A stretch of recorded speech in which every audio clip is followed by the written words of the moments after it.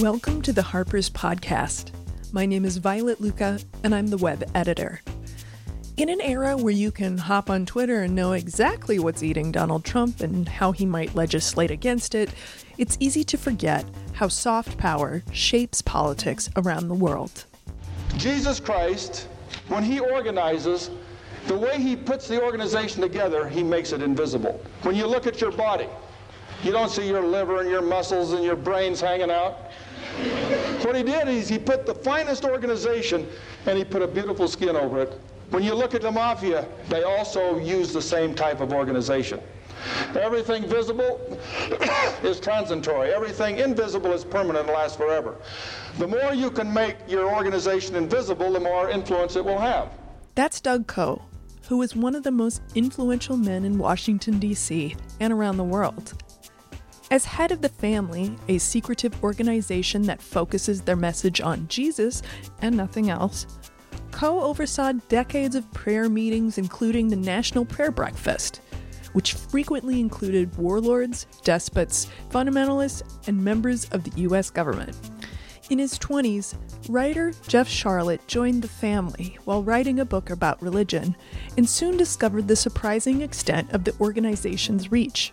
His reporting was first published in the March 2003 issue of Harper's, and additional information about The Family's influence, including the C Street scandal and Uganda's Kill the Gays bill, was chronicled in additional articles and 2 books. Now, Netflix has adapted this story of quiet but pernicious abuse of power into a 5-part documentary titled The Family. I spoke with Sharlet and director Jesse Moss about The Family, biblical capitalism, and religion in American public life. So, Jeff, you've written so much about The Family, the organization, but the first book you wrote about it, titled The Family, doesn't start the way the series does, which is with a memory of the death of your mother. Why did you two decide to start there? And then maybe you could get into this larger question of how do you transform something that is such a huge topic into a totally different medium? Yeah, well, I knew that I wanted to try to start the story with the larger way that Jeff opens The Family, which is his experience coming to live at Ivanwald and not knowing exactly what this world was, but coming to understand it in some dimension and then unraveling that further into the book. And I thought, what a great way to draw an audience that doesn't know anything into our story, the way Jeff did, and if we could find a way to translate that. And that was how we built out the concept for the first episode, was really to take those chapters or chapter from Jeff's book, and which was so vividly written and sort of ready to adapt on the page. It was kind of for me, a no-brainer. And fortunately, Netflix and Jigsaw, the production company, really got behind that vision. But specifically, the story about Jeff with his mother when she passed away, that was something just came up in conversation, and he hadn't, of course, written about that in the book, but this question of deliverance versus salvation. And when Jeff told me that experience as a young man, I thought kind of instantly, here is a way to frame this conversation. And Jeff provided some very powerful images, but he fortunately allowed us license to dramatize that particular moment. And the comic book that the young boy Jeff, very young Jeff reads, also sort of frames that conflict between good and evil, and that's a motif or a theme that is developed, of course, through the series. So, it was, I guess, a flight of fancy, but I think one of the narrative strategies that I felt empowered to try with the story. And what was it like for you to turn this completely accidental experience you had that has become such a huge part of your life and, a huge part of your work? Like, thinking of it in terms of visuals or deciding what is relevant, what should be an episode, what should maybe be held back? I mean, I have to say, when Netflix approached me with this idea, I was pretty skeptical. I didn't think it would work. And in fact, I had optioned the books twice before to companies that shall not be named, and one wanted to make just sort of a drama, a fictional drama, and one wanted to make a comedy, and there's a missed opportunity. Yes. And I thought actually the most difficult thing would be a documentary. But what I was really excited, I remember actually when I first met Jesse and sitting down, and because I was wary of, what I really did not want was a standard investigative documentary, as wonderful some of that work is, that didn't reflect what I think we needed to experience to understand the depth and power and strangeness of this group. And Jesse showed me a selection of films, and Jesse, you might remember the names of them right off the top of my head. I don't. That immediately sort of established this incredible breadth of visual vernacular and storytelling possibilities. And I think I remember Jesse talking about we have to find our own nonfiction language for this. And part of that included dramatization, which I really like also, not only because it's a way of telling the story, but I think when we're talking about faith and the faith of others, we're always engaging, the too often quoted Joan Didion line, stories we tell ourselves in order to live. But we need to have that sense that this is a story that's being told. There's lots of really rigorous reporting in this series, and I think in the book and so on. But in just talking about, first of all, what does it feel like to be drawn into this movement? That's a story. And so it was sort of thrilling and also deeply disconcerting, as I suppose anybody who's ever seen themselves played by an actor. And I saw the death of my mother in this thing. And it's not my mother. It's not what she looked like. It's not supposed to be what she looked like. It was sort of a way of combining all these sort of elements from biography that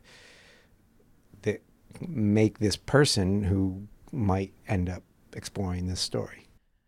Jesse, could you talk about the films that you showed Jeff, and like what was sort of your underlying criteria there?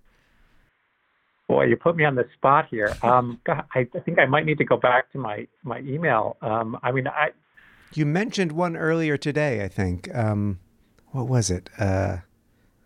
The one that had a lot of text in it. Power of Nightmares by Adam Curtis, which is a documentary, which I have a visceral memory of watching that film in New York in the theater and feeling like I was falling off my chair, like I just could not believe it. And he had found a way to tell what was on some level a familiar story or a known story, the rise of neoconservatism and the rise of radical Islam, but as kind of a parallel and intertwined narrative. And it was just a brilliant vision. And Adam Curtis has a very distinctive voice as a storyteller. And I think it was more, not so much Adam Curtis's technique, but the feeling I had watching that film, which was like a curtain was going up, and I was seeing the world in a totally different way. And I wanted to try to summon that feeling. Now, far be it for me to, Adam is he's really a magician as a storyteller, and I'm but an apprentice. But I wanted to try to summon that spirit in this story if we could, and to build it on, these rigorous blocks of fact and reporting. But to take chances with the story, to trust our audience to come with us on that journey, to also convey some of that emotional and non-intellectual or non-rational experience that is more about the matters of the heart or of faith. And I think it's been the decision to dramatize Jeff's experience as a young man to really bring the audience in on a kind of ground level, on a human level. And that's what I've done in the past as a more cinema verite filmmaker. And I asked the family, I said, can I come and make essentially a cinema verite film at the Cedars? And of course they said, absolutely not. So having been denied that opportunity, I adopted a different strategy. There's this larger question of, during the Bush years, how the evangelical right were these really powerful cultural boogeymen. So you had stuff like Jesus Camp. There was, stuff in Aaron Sorkin shows where they were always the bad guys. And there was this idea that you need to be really afraid of them. But now they've kind of receded into the background and, been replaced by other cultural boogeymen, bad or good, or however you want to see that. But, as the final episode argues, they're more powerful than ever with somebody like Trump in office. So why do you think that shift happened? One of the things that fascinates me about the story of Christian conservative politics in the United States is the way in which we, as a society, and especially the media, we never get it. And this goes back to 1925 and the Scopes trial, which is the Scopes monkey trial over, whether or not to teach evolution in the schools. And I think if you ask most people, they'd say, oh, that was the trial where teaching creationism was defeated, which is not the case. The creationists won the trial, but they were widely mocked in the public. And it's, even more complicated because they were kind of right. The creationism isn't right, but the textbook they were objecting to was a eugenicist textbook. It was the most horrific, sort of deployment of evolution. But fundamentalism as a force in American life was declared dead after that. And if you go through the history of the press, it gets declared dead about every 5 to 10 years. I started working on this material, published a first story here in Harper's in the midst of the Bush years, as you say, published the book in 2008, and Obama's elected, and everyone's like, well, who cares now? Because they're gone now, right? And here we are even at this moment. And as you say, it's a really interesting thing to say that they recede. It's not the alt-right that elected Trump. It's the evangelical turnout in Michigan and Wisconsin, which was the best organized and biggest turnout for any president in history, far more than for W or for Reagan or for anyone else. And the question really becomes one of how does this movement endure even as its sort of public representation rises and falls? And I think you need to think of it as an avant-garde, that there's a popular front. That's what we see, the pulpit pounders. And then there's this avant-garde, the sophisticated elite that is in it for the long game. And they're ready to seize the moment when it's there. And this is the moment, even though, as you say, people aren't paying attention. The Christian right is. We read the Christian right press, and they said, we never thought we would achieve this much in America. This is it. This is the time. And there's a way in which Jesse in the series is able to sort of suggest that. It's not all that kind of urgent. So many stories about the Christian right have been this sort of hysterical, the fundamentalists are coming, The real story is the fundamentalists are here, and they've always been here. They're part of the American DNA. They shape what this nation is for better and worse. Well, it's funny because I grew up in Cedar Rapids, Iowa, and there was this Christian organization at my school called Cell Group. And then I graduated a semester early, and I was temping, and I happened to temp at the mayor's prayer breakfast. Neither of those things were ever connected in my mind. I had no idea that they were part of this national movement until I read this book. And at the time, Cedar Rapids was like 123,000 people or less. It's like this quietness and like this soft power and like the mafia comparison that they themselves make, where they want to get their turf, and they've got their turf, and it's been that way for a really long time. So, yeah, I was just struck by that, familiarizing myself with this and like watching the documentary, be like, yeah, my life has kind of been shaped by this. Yeah. I mean, that transformation and I don't know, in Cedar Rapids, the mayor, good chance, has nothing to do with this. On the other hand, that event is a direct offshoot of the small cell group that met in Seattle, Washington in 1935 with the express purpose of crushing organized labor, which they saw as satanic. And they recognized that, look, if we can institutionalize prayer breakfasts, they invented the idea of prayer breakfast. It's kind of this weird, banal kind of like businessman's cult idea. They're not going to go away. There's not going to be a mayor, a governor, a president who's ever going to say, no, I'm against prayer. Once you get that into the program, it's there. Now, the question is how to use it. Maybe in one city they don't particularly use it, and maybe in another, in some states it really becomes a potent political project. At the national level, as we see in the series, it becomes a means for, as a story appears in, I think it's the 4th episode, Jesse, is that of the Russian agent Maria Butina, who isn't so much infiltrating the National Prayer Breakfast. She's using it the way it was made to be used, and the family is helping her gain access to American power. Jeff, I'm reminded of the phrase you used in the interview, the evil of banality.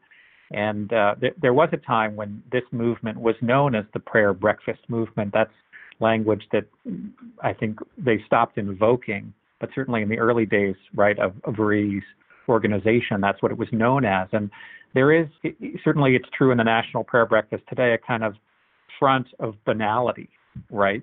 But beyond that, It's deliberately bland. Yes. Beyond that is where it gets interesting.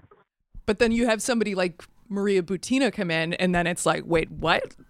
She's like a sexy young Russian woman who likes to carry guns and a lot of it, the prayer breakfast has a long, who was Maria Butina's date was Alexander Torshin, this sort of Russian intelligence connected figure who was banned from the United States and was able to come in through the prayer breakfast. There's a long history of warlords, war criminals, death squad leaders coming to the prayer breakfast. I mean, it is a rogues gallery. They acknowledge this themselves, by the way, and they see this as a strength. They say, look, we are opening the doors to deal with these people.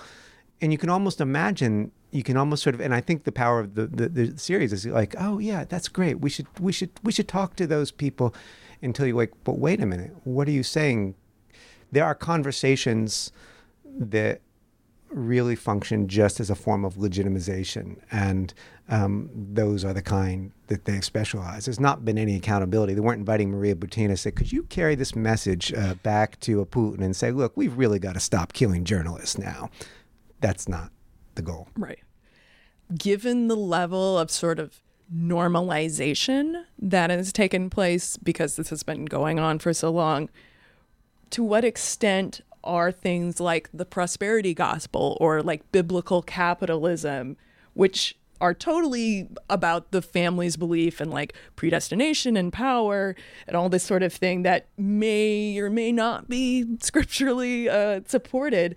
For people who aren't as familiar with the Bible, why are these such controversial ideas, and how have they been normalized besides things like, having a cell group at high school?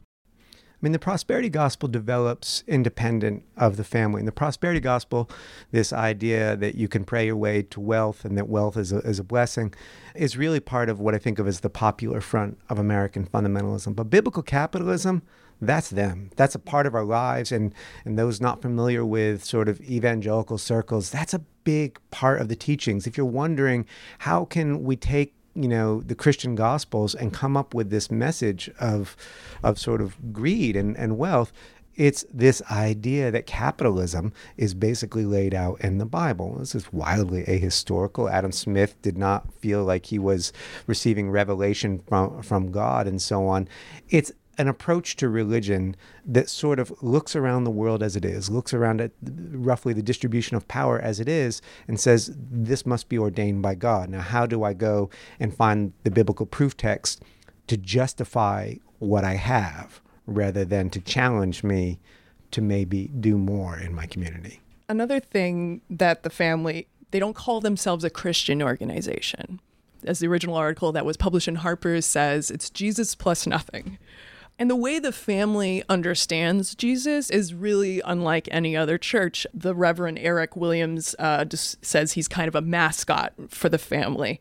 So why did the family choose to focus on Jesus as opposed to God? God who could possibly fulfill some of the same functions as like excels at everything, is a father, is kind of a guy, could be seen as a guy's guy. There's a historical reason and there's a contemporary reason, and they're both insane. At the time that they were doing this in 1935, Bruce Barton, who was sort of one of the fathers of modern day advertising, wrote a mega bestseller called The Man Nobody Knows. And it's this guy who is at the head of a corporate board, and he's got 12 guys on the member of the board, and he is a hard charging executive. And this man's name is Jesus.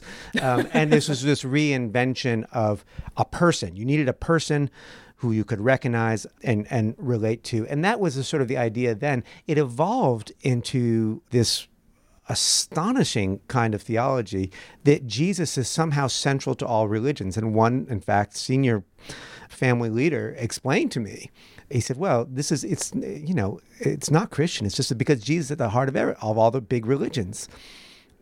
And I said, okay, Buddhism? He goes, well, that's not a religion, so that one's easy. And same with Hinduism. We just scratch that. Okay, those are demonic. But what do we got? We got the monotheisms. And he says Christianity, sure. Islam, well, Jesus is a prophet. Okay. And he says in Judaism, he says Jesus is sort of the big finale of your book, right? And I'm a Jew. And I said, no. Jesus is not in our book. And this was a man who was counseling Congressman Power. He says, no, he comes in at the end, right? And I said, that's really a very dire way of looking at it. And so there's a connection between those two things, between the banality of, Jesus as corporate board leader and the illiteracy of someone who is leading this powerful ministry, not even knowing scripture, not even having that. It's this idea again that really Jesus is as you need to serve power. It's not a Jesus who sharpens you. It's not a Jesus who confronts you and makes you question the consolidation of power. It's not the social gospel in any way, shape, or form. Save for the C Street scandal, to what discernible extent has your reporting or this documentary sort of impacted the family's behavior? And, obviously the internet existed when you were first starting this and you were afraid that they would Google you, but they didn't, because they just assumed you were chosen, and that's fine. They're not very curious. They're not. So they don't know their own history. I mean, this, when I first published that Harper's article, I remember going back and talking to the guys I'd known, and they're like, yeah, I didn't really know that, but it doesn't make a difference to me. I mean, I said, are you disturbed to learn that, this group was whitewashing Nazi war criminals? No, I didn't know it. But yeah, there has been some, one thing, they have a flashy new website. Look, when I started this reporting, and folks here in this office at Harper's know, they denied that they existed. We would try and fact check, and they would say, no, there's no organization. When the book came out in 2008, NBC Nightly News said, okay, we're going to do a story. And they called them and they said, no, there is no organization at all. NBC says, well, we're looking at your tax records. There's an organization. No, that's a mistake. Now they have a website.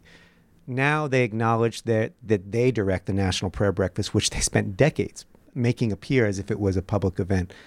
I think that I have no way of knowing, but I look at the timing. Here comes this documentary, and here's a new website. That's a good sign. And there's been other little changes. And the big one, I think, was another Harper's story that we did on their involvement in something called the Kill the Gays bill in Uganda, which is exactly what it sounds like, death penalty for homosexuality, which was the direct product of their Ugandan branch, as it was the author of the bill explained to me.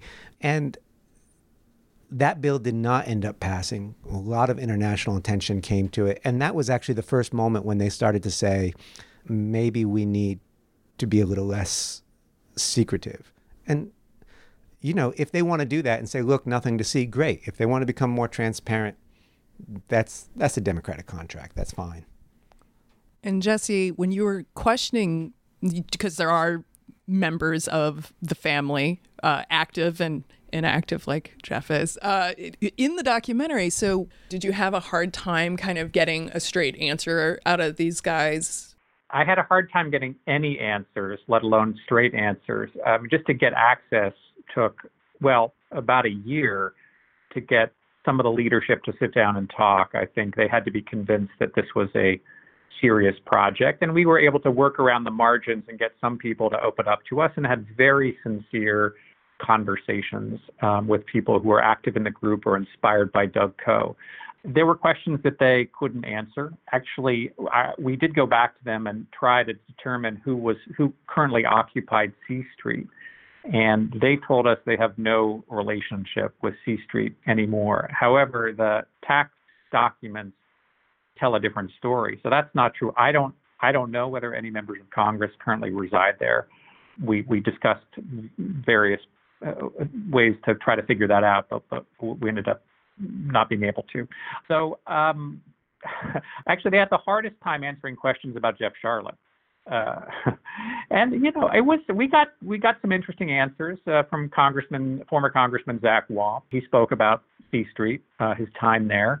He talked about the organization as a whole and its attempts to modernize.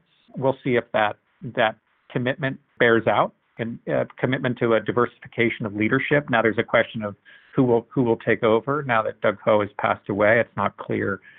I think the conversations we had did yield some real insight. And I'm thinking in particular of Gannon Sims, who was at Ivanwald with Jeff, had a very different kind of experience there and is still very much inspired by and a part of this greater movement. And I loved talking to Gannon. It was a really interesting conversation. And just the way he talked about that experience in contrast to Jeff's experience, I think was something I was happy we could represent and share with the audience.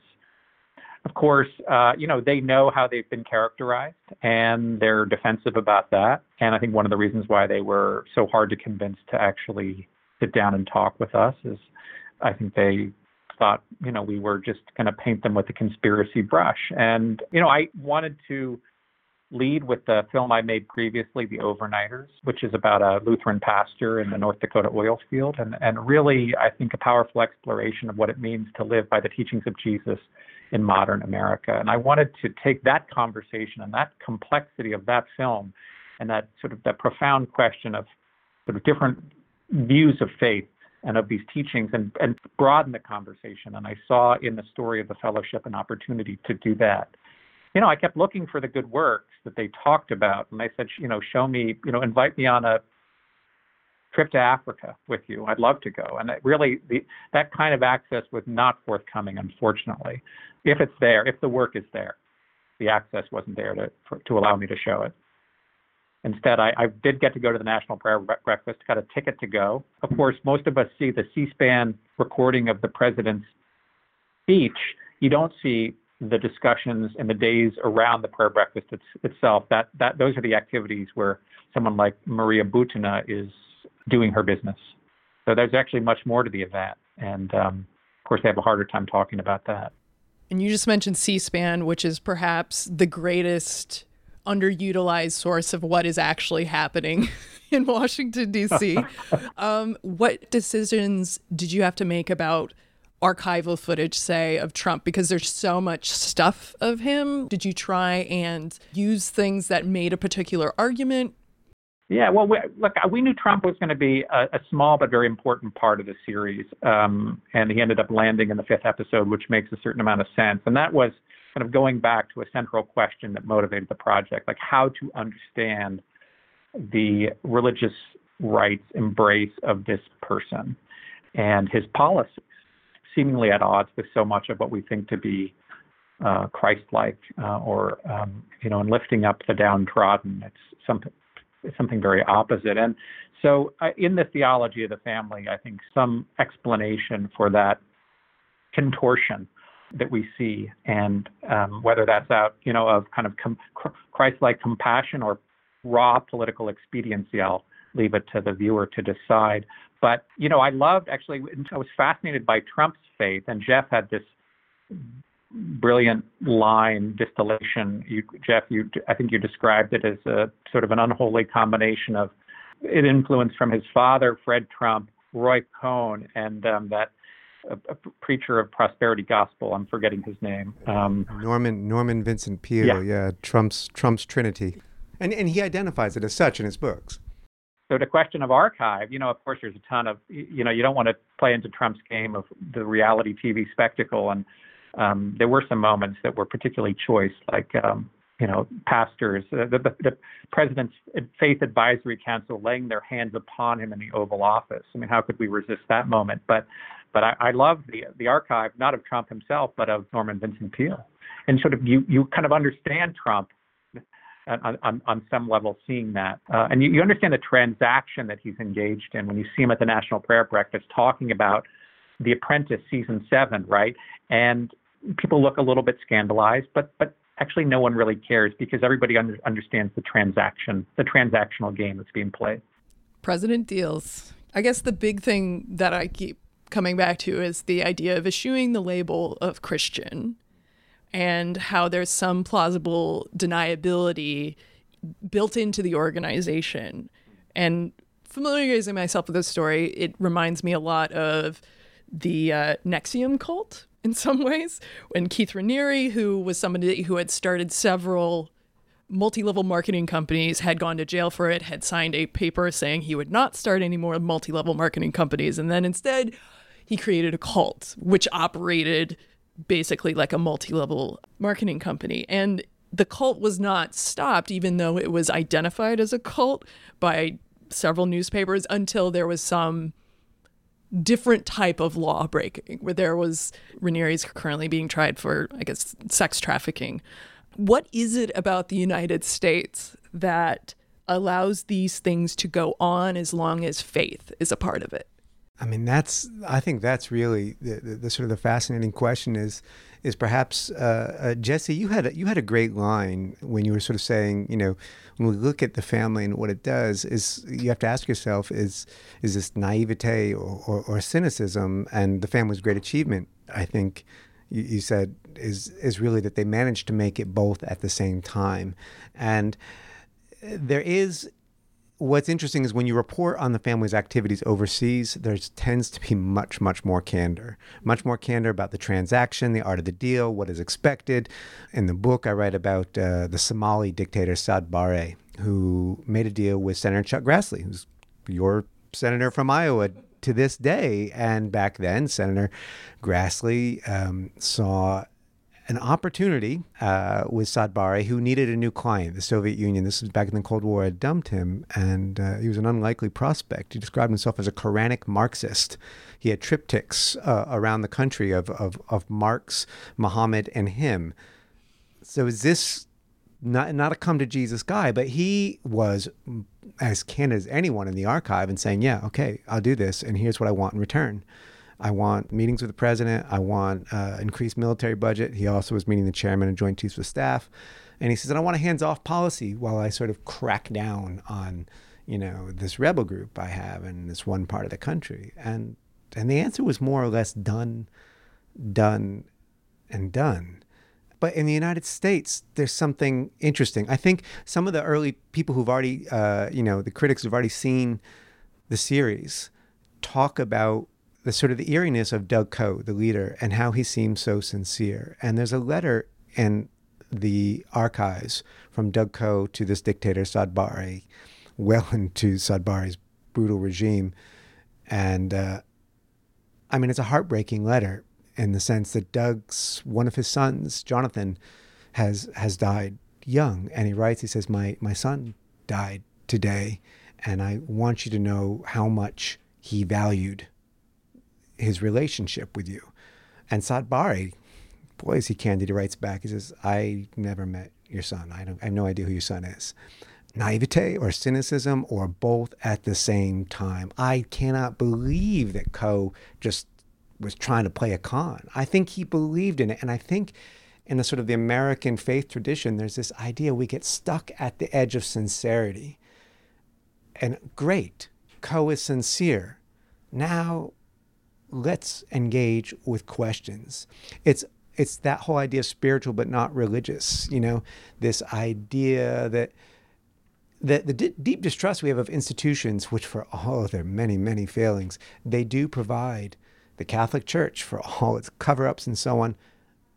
But look, we see an argument taking place in the church about what is the faith, what is right. Are these priests who are being protected? Is this the right thing? There are ways for that to happen. And I think it is the particularly democratic American contribution to faith that we believe that everyone is, there's something very Protestant about that everyone can meet God on their own terms. And there's something kind of lovely about that, but it's also something that does seem to make us astonishingly vulnerable to the con men when they come along. Jeff, I think that Mark Siljander really embodies that tension or contradiction in a way. I mean, you see him in a series we talk about. Mark tells us about going to Libya with Doug Coe to pray with Gaddafi. Well, they don't get to see Gaddafi. They get to see his foreign minister, and it's kind of an amazing story. So, startling kind of innocence, naivete, idealism. I'm not sure, but breathtaking. And then on the other hand, you got Siljander really using the mechanism of the family to launder money for his own financial benefit, right? And he goes to jail for that. So, he's a perfect spokesman for the organization in a way. He wouldn't be the spokesman they would put forward, but I was lucky to have run into him in an elevator at the National Prayer Breakfast and ask him if he would talk to us. And I loved visiting with Mark. He just told some incredible stories. And the fascinating thing, though, is they don't drop him either. And they do drop people. They have a whole history of leaders who they're betting on. And once that leader is no longer a contender, that guy can't get his calls returned. I mean, that was actually a story I didn't tell in the book, but I collected a lot about, was their involvement in the transition to South Africa. And this is an interesting story because it's actually something where they did affect something undeniably good. They had been backing the leader of the Zulus, a guy named Mangosuthu Buthelezi.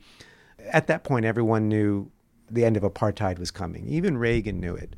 Reagan, whose South African liaison, was simultaneously on the White House payroll and the family's payroll, which is illegal, but there it was. And they were backing Buthelezi. Buthelezi, who I think you could fairly call without hyperbole a fascist. And Mandela won. And Buthelezi was preparing for civil war. And they did talk him down. And then he never heard from them again. He was no longer of use to them. And they immediately started saying, okay, look, who in Mandela's circle can we get close to? And again, it's that kind of naivete and cynicism. The naivete, which is to say, well, God has just called me here. And, or like Mark Siljander in the series, that guy is still useful to them. So even though that guy has actually, the family is not a conspiracy. People say, you're saying it's conspiracy theory. I'm like, page 7, page 10, it's not a conspiracy. They don't, there's my go-to line. They don't break the laws, they make them, except for Mark Siljander. Mark Siljander is a conspirator. He was charged and convicted and served jail time for it. And yet he's still useful to them for his access to power, and they'll still work with him.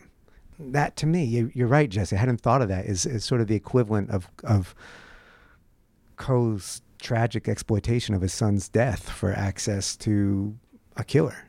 I mean, in some ways, maybe Doug Burleigh, too. I mean, you could maybe it's what everybody embodies in the organization, that level of innocence, idealism, and naivete, and cold calculation. Maybe that's politics, too. Yeah, we're just the suckers who can't maintain those two contradictory ideas in our head at once. Well, the international angle, and you go to Romania, where there was a referendum on their constitution to define marriage between a man and a woman, which literally changing the constitution. And you would think that if it is all of these special interest groups from the U.S. giving a leg up, if not actual money, to these people who are pushing this very conservative agenda, that it might not turn out so well, but marriage equality is preserved. How much is the delay between the family sort of interest in a region and then things happening? Because I was just so fascinated, the idea that this has been a relationship that's been building. They've been sending people to Eastern Europe for a long time to sort of secure that block, and, you know, referendums on changing the Constitution. It's hard to say what the delay is because they are in it for the long game. I remember way back in whatever it was, 2001, 2002, when I was living at Ivanwald, I learned about Congressman Frank Wolf, a Republican from Northern Virginia. And he was introduced to me as a sort of a member of the family, as someone, Romania is his special project. It's like his fiefdom, right? So that's a long-term project. And it's worth saying, right? So if people say, so you're saying they pull the strings? No, they don't always succeed. They very rarely, as an organization, and they'll say this, we don't lobby for anything. We don't tell you to do anything. What we do is we put people together. We talk to them about what Scripture wants. Maybe we talk about biblical capitalism. Maybe we talk about moral values and so on. And, you know, and a sort of an unsettling echo of the way we as journalists and documentarians say, we just say, we just present it to you and we let you draw your own conclusions. Well, you know, keep in mind, who's doing the drawing of conclusions? It's a small room full of elites making decisions, as the family puts it in this little phrase that they have used since the beginning, beyond the din of the vox populi, beyond the voice of the people. That's where they say you can hear God. If you're listening to democracy, you can't hear God. So, you know, in Romania, in Uganda, you look at, say, they have a lot of presence in Russia right now. Certainly they don't control Vladimir Putin. Well, Doug Burleigh talks about, yeah, for Doug Burleigh, that was a 50-year project. you see the effects of it long term. I did some reporting some years ago on Putin's anti-LGBT crusade, and what astonished me, and talking to some of the very hard right, I mean, their anti-LGBTQ activists are very literally murderers, and for some of the conversation, they would use English. They didn't even have Russian. I remember talking to one leader, and he had a little bouquet of flags of the old Confederacy, the American Confederacy, on his desk that had been a gift from his American Christian rights supporters. That's not the family per se. That is the larger movement and the ways in which there's this sort of export of culture war. And Doug Burleigh, with the 50-year vision, is going to be the guy who facilitates that. You say in the documentary and in the original article that it's based on that you got access to the family by just answering their questions very honestly, and that you didn't know that much about investigative journalism when you began. So what did the experience of writing and researching the original story teach you about that skill? And how did it sort of influence your approach to future stories? Well, this is all right. So this is the one criticism I have of Harper's, which is the subtitle of that story. And this was my first national magazine story, and it was my editor, Bill Wasick's first national magazine story. We worked very hard on it. We did not have a lot to say, and Harper's at the time, and God bless Harper's in every way, really. I mean, the ones who have sort of been looking at this story put a deck on it. Deck is what you call a subtitle, Undercover Among America's Secret Theocrats. I was like, well, I wasn't undercover. I used my own name. I was invited by a guy who had known me for 12 years. I told him I was writing a book about religion in America called Killing the Buddha, you know, and this idea that there was this whole undercover romance that we have. I mean, I'm not James Bond. I'm Inspector Clouseau. You know, I literally stumble. Gosh, what are you guys up to? And no kidding. And one night I asked if I could use the house computer. I remember, and I think I sent an email, and they had just happened to leave open. And it was ridiculous. Just happened to leave open this page linking to the archive. And that's not secret either. They dumped 600 boxes of documents. It was beyond their imagination that anyone could have issue with what they were doing, that anyone could ask questions. And they were so incurious about their own history themselves. They couldn't imagine anyone else. I mean, that kind of Jesus plus nothing, that means not only sort of no accountability, no theology, it means no history. It means no questions. And, if Jesus plus nothing is your proposition, and now you're trying to tell the story, okay, but what's being excluded by that?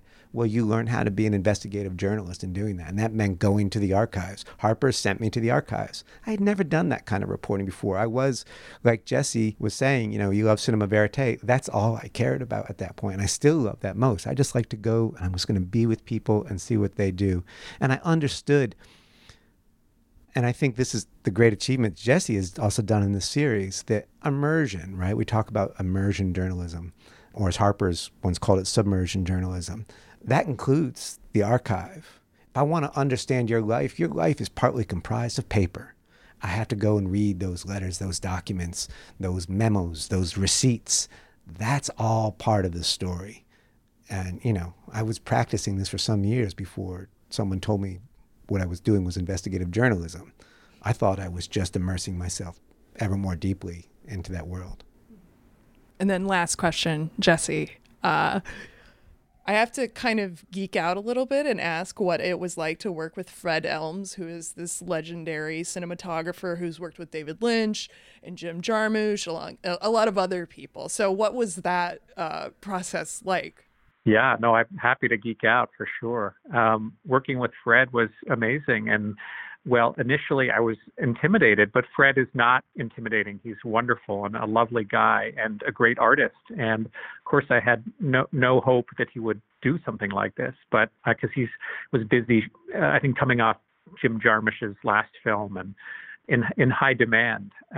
But Fred is open-minded and I think likes collaborating with new people. And so we presented the idea to him, and he's in upstate New York, which is pretty convenient. We were shooting in Westchester, and we met And I said, look, this is kind of new for me, but I'd love to work with you. And he was up for it. And it was so, look, his work, going back to like River's Edge, right, and Eraserhead, and like landmark films for all of us. And, you think Fred would be like kind of haughty and imposing, but I think he's really committed to helping a director achieve his or her vision. And I felt that, for someone like me to walk on set and feel like Fred was there as a collaborator was incredible. And I think for the actors to have someone of that stature, to have a crew with someone of that confidence, that's what I needed and wanted. And I feel very blessed. And to work out a vision with Fred, there was a very specific vision for how we wanted it to look, which was definitely not to kind of fake a documentary look, but a much more classic and formal style, and also to give it some innocence. It's not, we could have like taken it in a much moodier direction, but I think I wanted the audience to be drawn in the ways that Jeff was.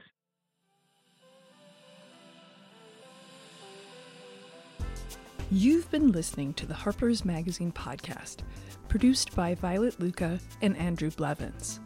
The music is Cut and Shoot by Febrifuge. Harper's Magazine is the oldest general interest monthly in America, exploring the issues that drive our national conversation through long-form narrative journalism and essays. To get 12 issues for $21.97, visit harpers.org/save.